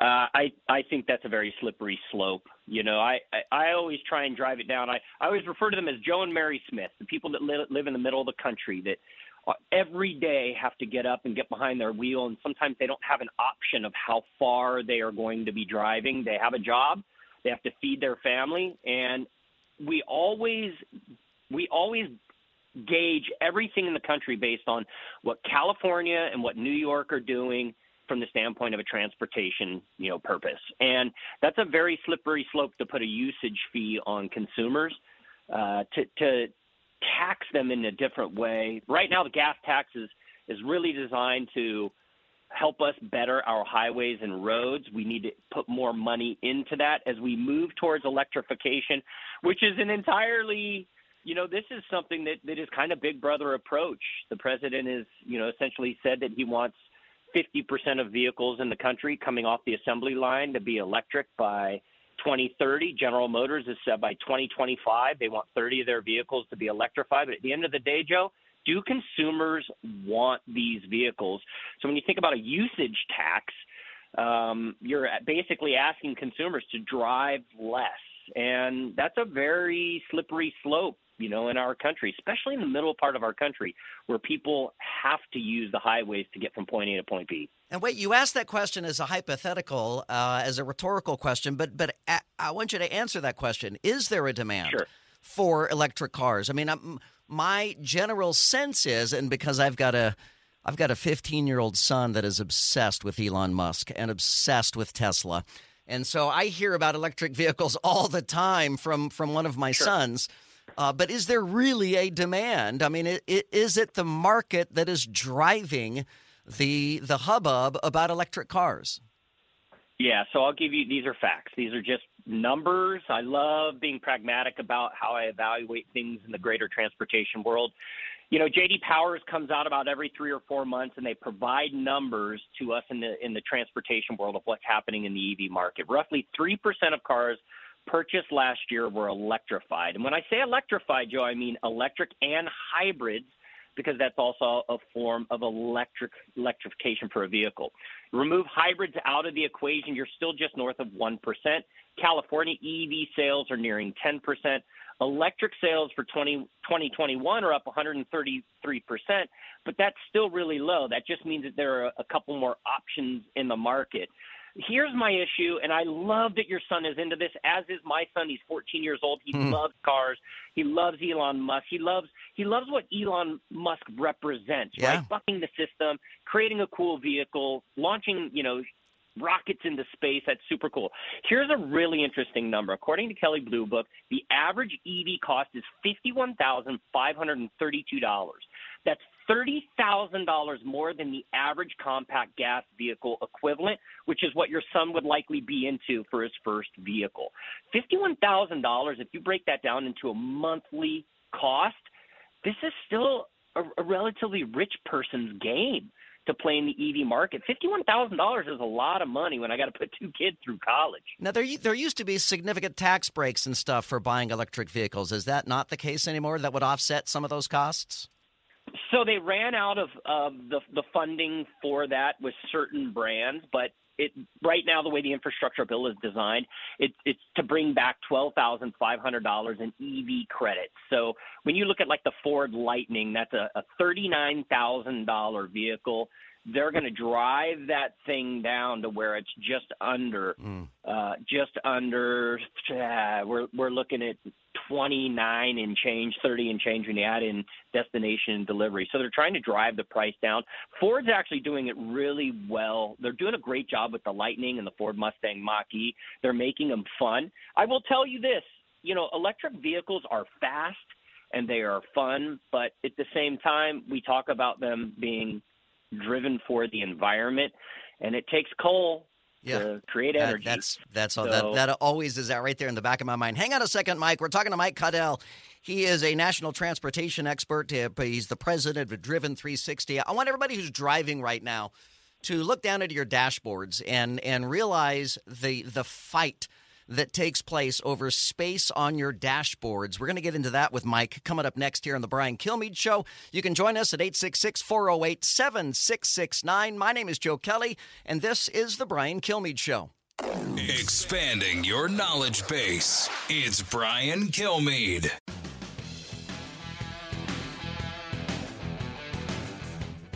Breaking news, unique opinions. Hear it all on the Brian Kilmeade Show. My name is Joe Kelly, filling in for BK Brian Kilmeade. He's going to be back with us here live on Monday. You can join me at 866-408-7669. We're broadcasting from Orlando, Florida, right here in the middle of the Florida Freedom Zone from COVID. Yes, we have COVID, but we just deal with it differently than a lot of other states do. Joining us once again here, I want to reintroduce Mike Caudell. He is a national transportation expert. He's the president of Driven 360, and I think I've said your last name differently every single time I have pronounced your name, Mike. And I want to kind of pull back the curtain here for some of our listeners that may not understand, what goes into a dashboard in a car. But I can tell you that the radio industry every year, if not more often, if not every day, petitions the automobile industry for space on a dashboard, much like retailers need space on shelves, so that consumers can use them. There is always a battle over the space that exists on a dashboard. What does the futuristic dashboard look like, Mike? And especially as we hear that Tesla is now disabling a game you could play on their dashboard. Yeah, well, let's start with the latter and talking about Tesla for a second. So the National Transportation Safety Administration last week, they're now in their second issuance of a situation looking into filing a claim against Tesla for the way they have designed their infotainment system in the vehicle. So it was essentially designed, and Tesla's got a massive screen on the inside of this vehicle. It's Apple integrated, and it's been designed in a way where you can play video games from the passenger seat, but it isn't disengaged for the driver. So if you think about a vehicle traveling at 65, 75, 85 miles an hour, and the driver, already having enough distractions with just what's in front of the vehicle, now you've got this gaming situation that has come up.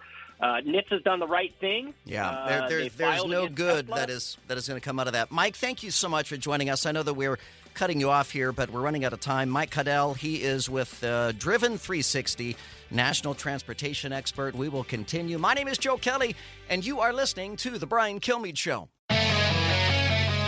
Live from the Fox News radio studios in New York City, fresh off the set of Fox and Friends, it's America's receptive voice, Brian Kilmeade. So some years ago, I knew Harry Reid. Harry Reid just passed away yesterday in Nevada. The former Senate Majority Leader, Harry Reid. I knew him when I lived in Las Vegas. My name is Joe Kelly. I'm filling in for Brian Kilmeade today. BK is going to be back with you on Monday. You can join me right now at 866-408-7669. I lived in Las Vegas for a dozen years or so. And when I first met Harry Reid, I was working for a music radio station, not a news radio station. And as a music radio station, you kept your relationships pretty simple with politicians, and we had convinced Harry Reid to do a number of silly things for a radio station, and he did them all. He would act out scenes, and he was always kind of goofy. But I expect that from members of Congress. And in 1996, there was something called the Telecommunications Deregulation Act, and the Congress passed it. President Clinton at the time signed it, changed ownership rules of radio stations, and then next thing you know, everybody's buying up all these radio stations around the nation, and we ended up with a talk station in our building, and I was very, very eager to move into talk radio. And when I did, I tried to maintain that relationship with Harry Reid, and he would come on and talk about things that he wanted to talk about. But when I saw that he died, when I saw the news last night that he died, my first thought was, I'm never going to get an answer to that question that I had. Harry Reid, the Democrat Harry Reid from Nevada, when I switched into news and talk radio, there was a matter that needed his vote. I'll be really honest with you, I don't even remember what it was. But he had contradicted himself on a vote, and I wanted to ask about it, and the senator became unavailable, as you might imagine. And this is a trick that a lot of politicians do, but he became unavailable when I had a very specific question for him.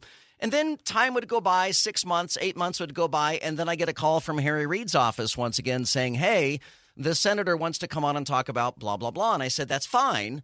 But first, I'm going to ask him about this question that I had for him 6 months ago. And this is a classic politician line. Oh, why would you want to talk about that? That's old news. Well, yes, it is old news, but because the senator would not answer the questions about it 6 months ago, it's still relevant, and I'm not going to let him get away with it. Would you believe that they unbooked Harry Reid and I never talked to him ever again? Rather than answering a simple question about how you voted, he chose to just completely sever the relationship. So with his passing, whatever the question was I had for him, I will never get an answer to that question now. Woe is me. All right, let's welcome our next guest here on the Brian Kilmeade Show. We got a lot of important things to unpack here. Fox business correspondent Susan Lee is joining us. Susan, hello. Hey, Joe. I like your story about Harry Reid, and I like the fact you lived in Las Vegas for 10 years, so you must have enjoyed zero income tax for over a decade. I did, actually, which I also enjoy now, living in the Florida Freedom Zone. I also don't have any income tax here.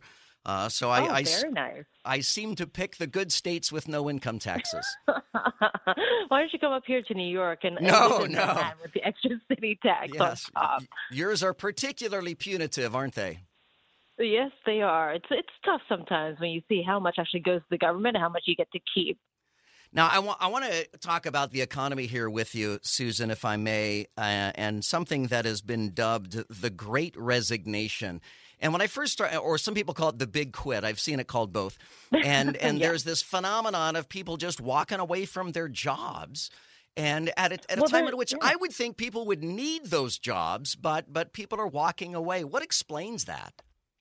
Well, the fact that there are so many jobs available, you've looked at the JOLTS, what we call the job turnovers, that monthly survey of how many jobs are actually available. And right now it's sitting at a record of 11 million available jobs out there. That's almost 2 to 3 million more jobs available than those actually looking for work.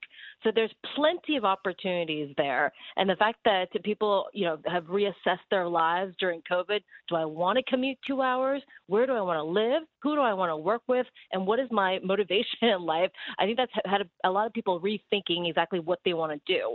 So you are on the money on that one, certainly, so to speak, do they Susan. want to move down to Florida for great weather, too? Yeah. Well, I know that a lot of the millennials pick their cities first and then pick their employers second, whereas I think an older generation would have a loyalty to their employers and go wherever they said to go. See, that's really interesting because I was having a conversation with one of my colleagues at Fox Business because people of the younger generation, I would say the millennials, Gen Z, I find it very rare to find somebody that's stuck at their or has been at their company for more than 10 years. Yeah. Like that is not exactly, abundant because I think during the older eras, correct me if I'm wrong, Joe, but if you're over the age of 45, a lot of people stick with their companies for over a decade plus. That doesn't happen anymore with a younger generation. Yeah, my father worked for a now defunct oil company, Texaco, for the better part of 30 years plus. And he went wherever they said to go. And every move we ever made as a kid was because of Texaco. But these days, people are a lot less inclined to be loyal to their companies. And, Susan, I can't help but to think that this is a good thing that people are reevaluating their lives. I mean, surely there is more to life than just going to work every day only to wake up and do it again the next day and the next day and the next day. I think maybe we needed a reckoning with our lifestyles. But we're also very lucky, Joe, because we get to do what we enjoy each and every day. And we get to talk to people, intelligent, wonderful people like you. Well, and we so do. Thank you. Yeah. We do. But there are people who hate their jobs. Yes, of course. And I think they've had a reassessment of their values as well. And also just to get back to why the younger generation are quitting their jobs, or it's rare to find them in positions or at companies for more than 10 years. There's also been a change, by the way, in how they're paid, especially with retirement incomes, because it's very rare also for millennials and Gen Z to say, well, I don't have a pension. That probably went out with the dinosaurs probably 10, 15 years ago. So I think pensions actually kept people at their jobs and at their companies a lot longer for the 30 years that you mentioned with your father at Texaco. So for the younger generation, they're looking at all this debt, this mounting government debt, which they think that they have to pay for, which I think will be true. And also the fact that they don't have guaranteed money when they retire at 60 or 65. They have to go and make it. And how you do that is by switching jobs and getting paid more with better benefits. The Great Resignation at first, when I first heard the term, I thought we're talking about fast food workers, we're talking about minimum wage workers, but it's not just those workers. I mean, everybody, every industry, we've seen it in our radio industry. I mean, there are a lot of people who have reevaluated their lives and what they want to do with it.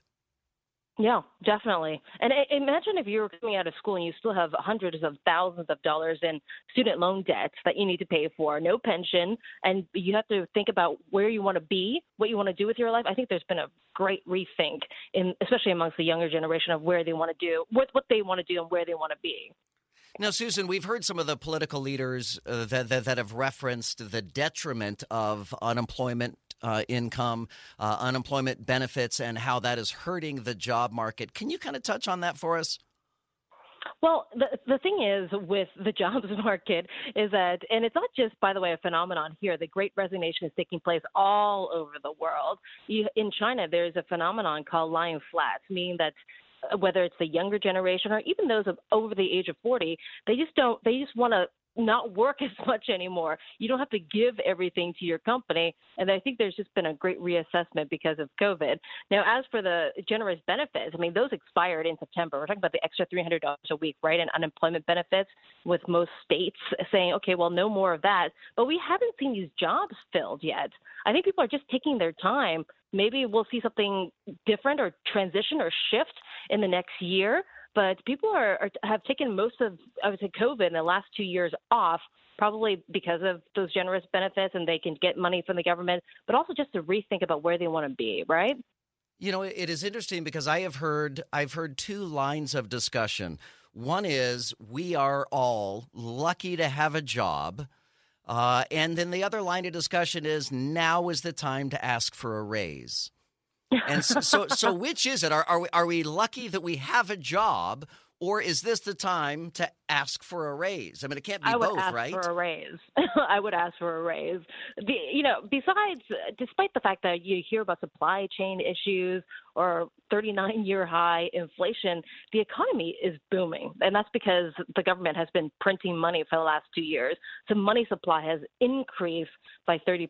So all those Benjamins going across America and the U.S., and the fact that, companies are making record profits, you have the stock markets at record highs, there's a lot of money out there. And there are a lot of jobs, obviously. There's a lot of competition for talent. So, yes, I think this is a perfect opportunity to find what you want to do, work where you want to work, and ask for that raise.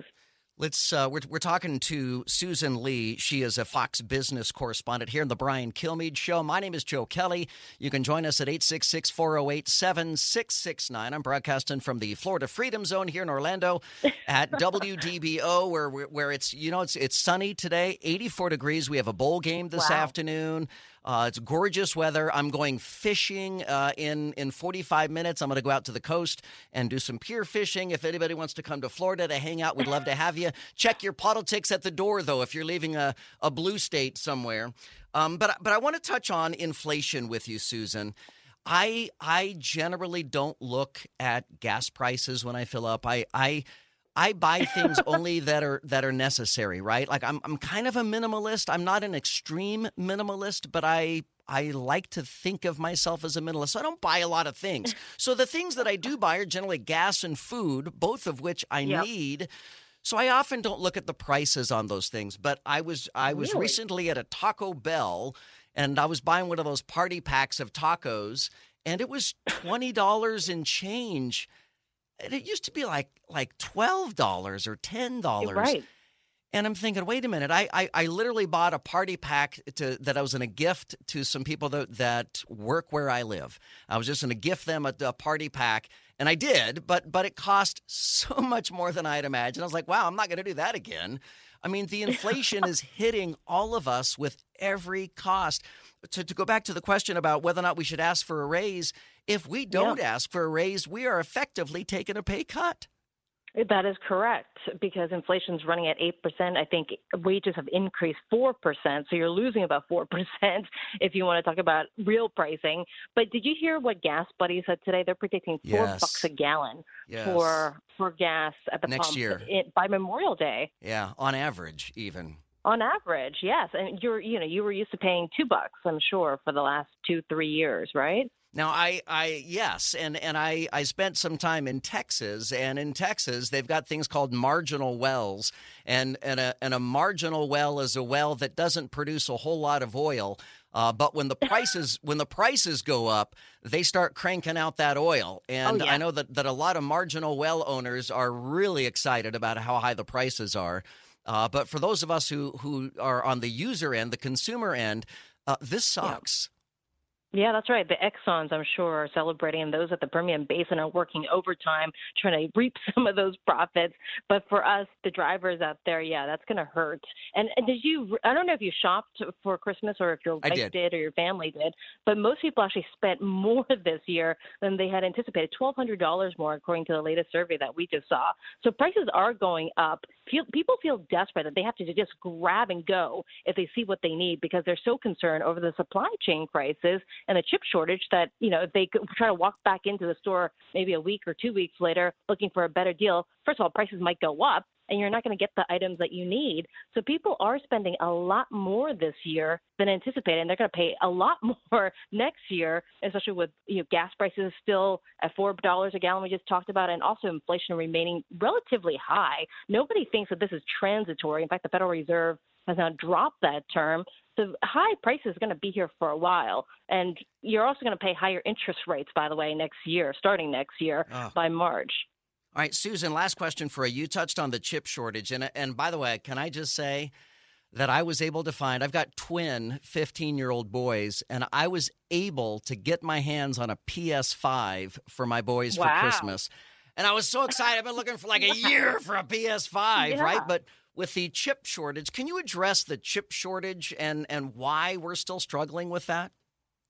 Well, silicon is hard to come by these days. The largest producers in the world, China, Russia, they haven't been churning out a whole lot of it. So, and by the way, these I don't want to get too wonky here, but these prefab, these wafer fabrication plants take a while to ramp up. So you need investment, you need to, of course, break ground, and that's going to take a while. But there are plans in place for the government to subsidize and welcome some multi-billion-dollar chip factories in Arizona upcoming. I think Arizona, there's one more state, I believe it was Texas. But the chip shortage should be easing into at least the first 6 months of this year, according to Micron, which is that Boise, Idaho large chip maker. And they say things are starting to ramp up. Now, have you actually felt it at the car dealership or looking for a car? Look, you've been able to find more cars recently, but you still have the Chevy Bolt that's been holding up production into at least the first 2 months of next year. So, I would say it's probably a gradual process for the next 12 months. But, if you can get a PS5 over Christmas, you are fantastic, Joe.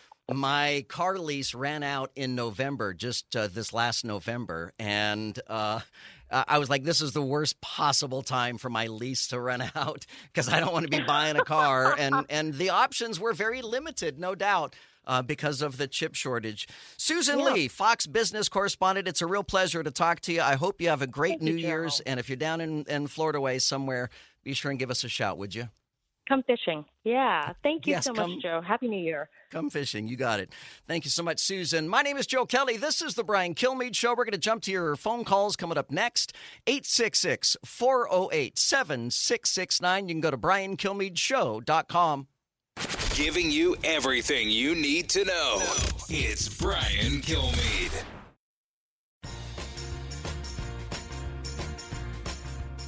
The fastest 3 hours in radio. You're with Brian Kilmeade. Hey, I'm Joe Kelly for Brian Kilmeade. You'll find me at Talk Radio Joe. Marlene is checking in from St. Louis. Hey, Marlene, you're on the Brian Kilmeade Show. Great. Thanks for having me. I want to talk about our family's experience with COVID. We just had COVID over Thanksgiving. And as you mentioned, it was hard to get testing. My husband and I actually had a false negative PCR test after having symptoms for 2 full days. And was so it a my home husband test? Actually was back. It was a PCR test. We had a false negative. Mm-hmm. So my husband went back to work, cleared for work, probably, exposing people. And we didn't get tested again for 5 more days, at which point we were positive. Oh. So I thought, okay, I'm just going to slog it out. I had full-on flu symptoms. My internist told me I was not a candidate for monoclonal antibodies. I'm 50 with no known risk factors. Wow, that is really interesting because that almost exactly describes my wife. And she was a candidate. But I think, honestly, Marlene, I think they set things up differently there in St. Louis, perhaps, because here in Florida, we simply got into an online queue and then got in our cars and drove to the facility. We were not screened as to whether or not we were appropriate candidates because we didn't see our doctor. We didn't go through a doctor. We went through the state. And this is something that Governor DeSantis had set up here in the Florida Freedom Zone that we're able to enjoy. We will continue. I'm Joe Kelly for BK.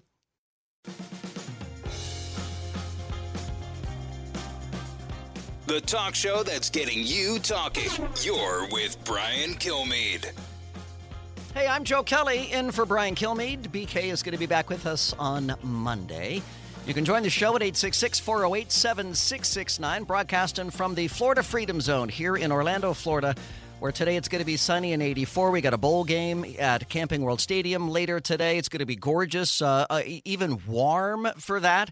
For those of you in the cold weather states, I'm also going to go fishing later today. I'm going to head out to the Atlantic coast and do some pier fishing with family today here on this. It's a holiday week, right? So we're all just kind of phoning it in today to an extent, I would imagine. Filling in today for Brian Kilmeade. As I mentioned, I'll be here with you again tomorrow. I want to welcome to the show now retired FBI special agent and certainly an expert on law enforcement. We can get into more of his bio here in just a minute. But John Iannarelli is joining us. Hey, John, Merry Christmas. Happy New Year's to you. Merry Christmas, Joe. Thanks for having me. And you've got such an extensive resume. And again, we'll get into that here in just a few minutes. But I want to make a confession to you of sorts. In the beginning, and then I want to get your take on this. In the beginning, when we first started hearing this term, defund the police, I am always open-minded. That's just part of my character. I'm always listening. I'm always trying to learn. I'm always trying to understand other people's perspectives.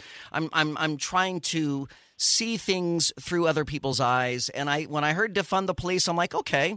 All right, so what would that look like? Let's dig into this, and the notion of sending psychologists or therapists on calls that might be suicide calls or whatever.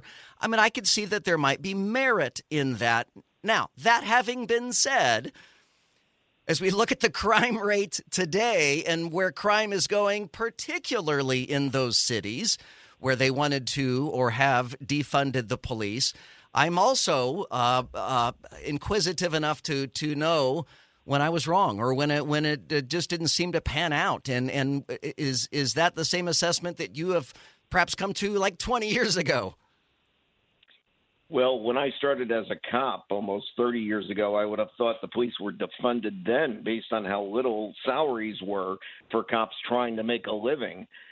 The suggestions being made of having mental health services, those are all great suggestions, but you need uniformed and armed police on the streets to be able to protect people. It's a dangerous job, and when you send these mental health or non-armed traffic enforcement out, you never know when something's going to go sideways and somebody could possibly get hurt.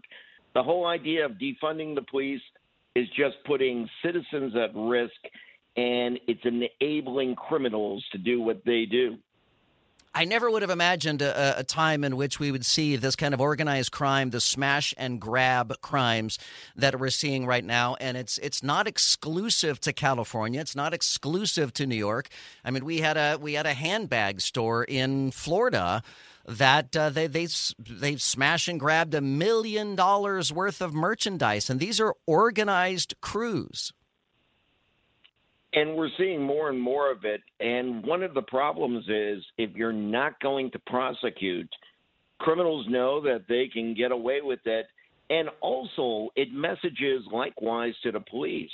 Police are not going to take time investigating and going after these criminals, even if they can be identified, if the prosecutor has made it clear, hey, we're not going to prosecute these cases. That would be a misuse of limited resources. Police are going to put their efforts where they can protect the public and actually get a prosecution. Doing an investigation doesn't do anything to keep people safe. It's the prosecution, and putting bad guys away is how you keep the public safe. So if you've got the law enforcement officials out there, but the prosecution is not willing to keep these people behind bars, I mean, what is the solution? Well, the solution is we need to have prosecutors put in offices that are willing to do their job and not interpret the law under whatever social justice they think is appropriate. It's the job of the legislature to come up with the laws, not for prosecutors to then decide how they're going to apply them. We need to hold prosecutors accountable, and if they're not doing their job, they need to be removed from office. That is what's going to keep the public safe. And, Joe, I think it's still going to get worse before it gets better. We're going to see more and more of this. And it's time that people need to stand up and demand from the government. They're paying their salary. They're paying their taxes. You want cops to do the job properly. You want prosecutors to do their job, period. John, is minimum sentencing guidelines the solution? Mandatory minimum, there's certainly a discussion for that because in many cases we saw people for drug offenses going away for long periods of time, which really the only people they were hurting were themselves in many cases. So we do have to have that sort of discussion, but we're seeing the same thing where judges' hands are tied. Recently, that truck driver that's looking at 110 years for an accident because under the mandatory minimum sentencing guidelines. Certainly, it should be part of the conversation, especially in acts involving violent crimes or violent criminal acts. But to have it across the board, it could do more damage than good. We're talking to John Iannarelli. He is a retired FBI special agent. He was a member of the executive staff of the FBI's Cyber Division, a member of the FBI SWAT team, participated in the investigations of Oklahoma City bombing, the 9/11 attack. I told you this guy was really impressive. John, when it comes to cyber attacks, I mean, we know that businesses and nonprofits and government agencies have been hit time after time in the last few years with these cyber attacks, and at least from where I'm sitting, it sure doesn't seem like much is being done about it. Part of the problem is there's so much of it out there. Just the average person being victimized, the FBI receives about 22,000 complaints a month from various cyber attacks that have happened to citizens here in the U.S. That's the people that took the time to go online and make a complaint to the FBI. There's probably a lot more. The FBI only has 12,000 agents worldwide, many of whom are working counterterrorism, counterintelligence. There's only so many agents working cyber investigations. And finally, your average police department is not equipped to do the investigation. If somebody is committing a hack over in China on a U.S. business, there's nothing your local police department's going to be able to do about it. It falls to the FBI and Secret Service. That's so frustrating for consumers because you're spot on every time, and we'll sometimes see those complaints come into the radio station because they'll think if we can put media exposure on it, that they will somehow get justice from it. But I mean, there is just nothing that local law enforcement officials can do in this scenario. There's a few departments that have some abilities, and certainly those child predators online, they'll go after, and they have good ability to chase them down.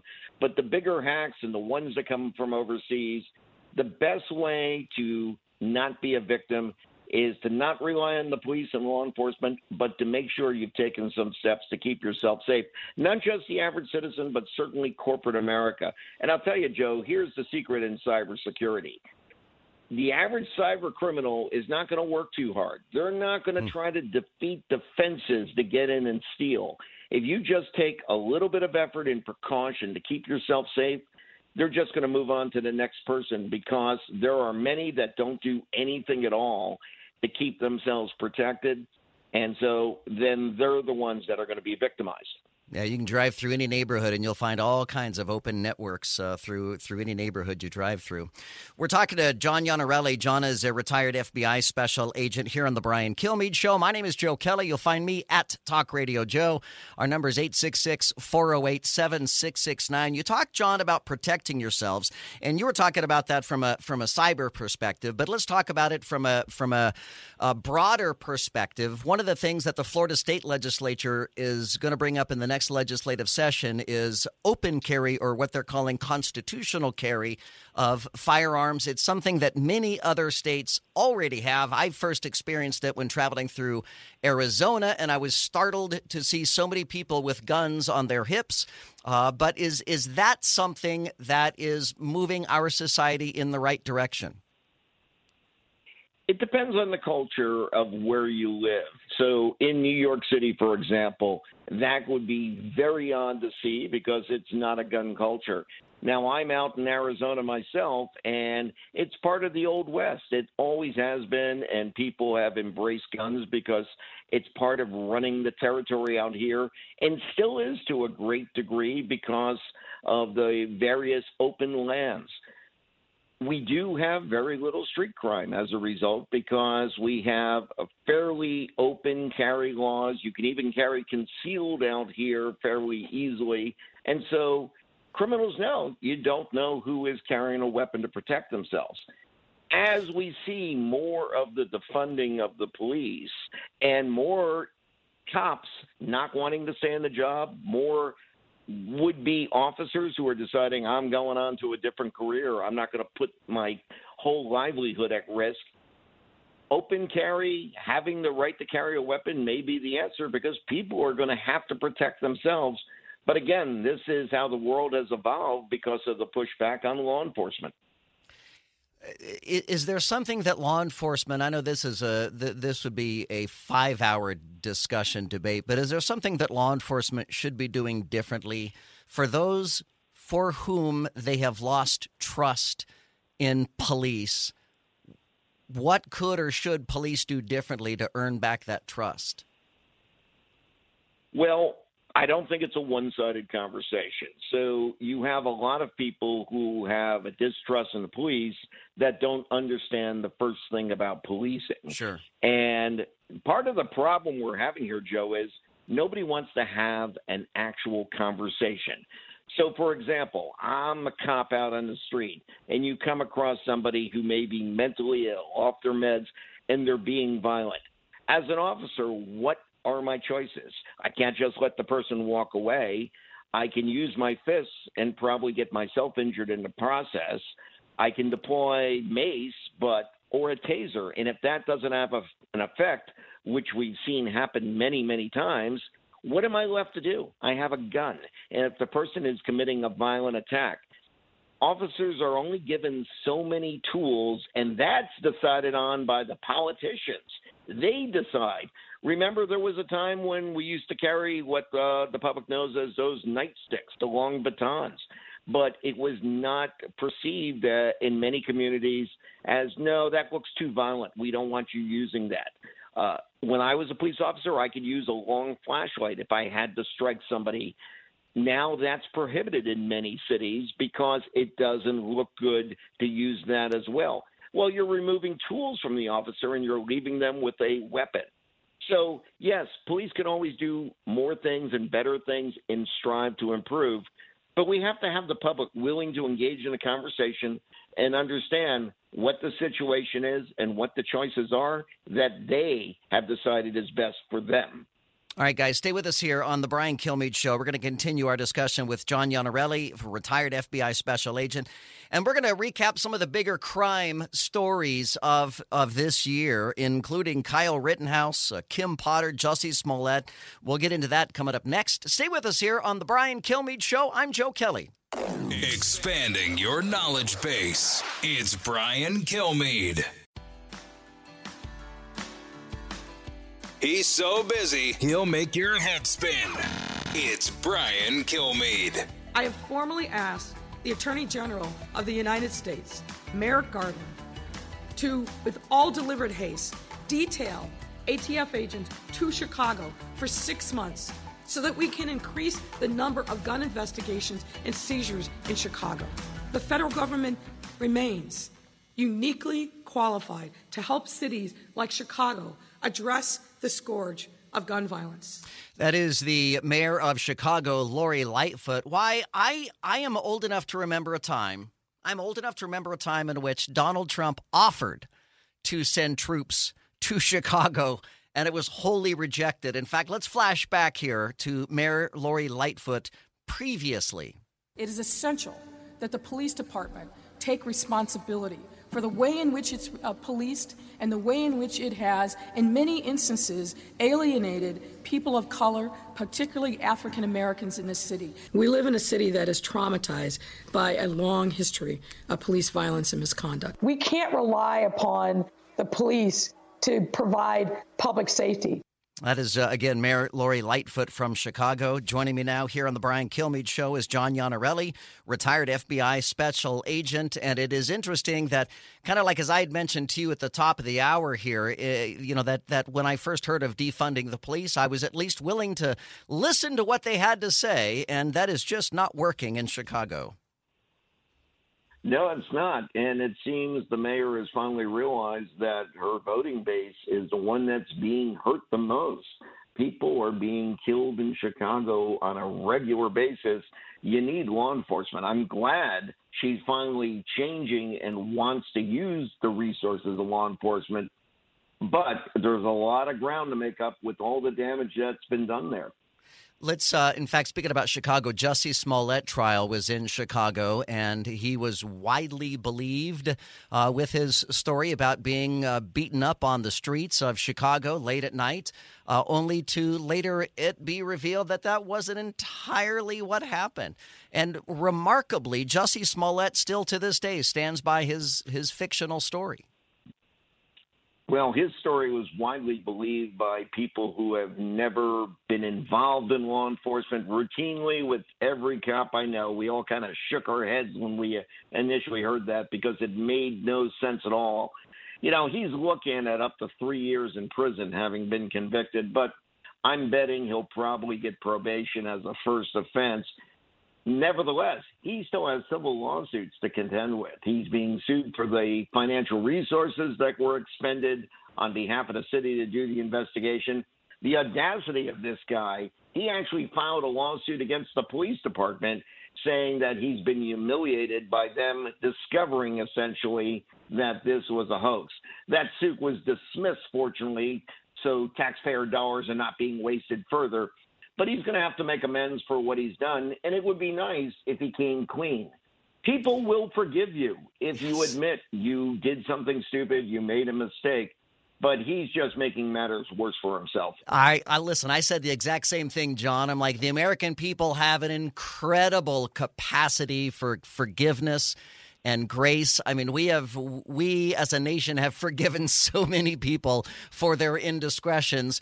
But if you're not willing to own it first, it's pretty hard to forgive someone for something that they won't admit that they did.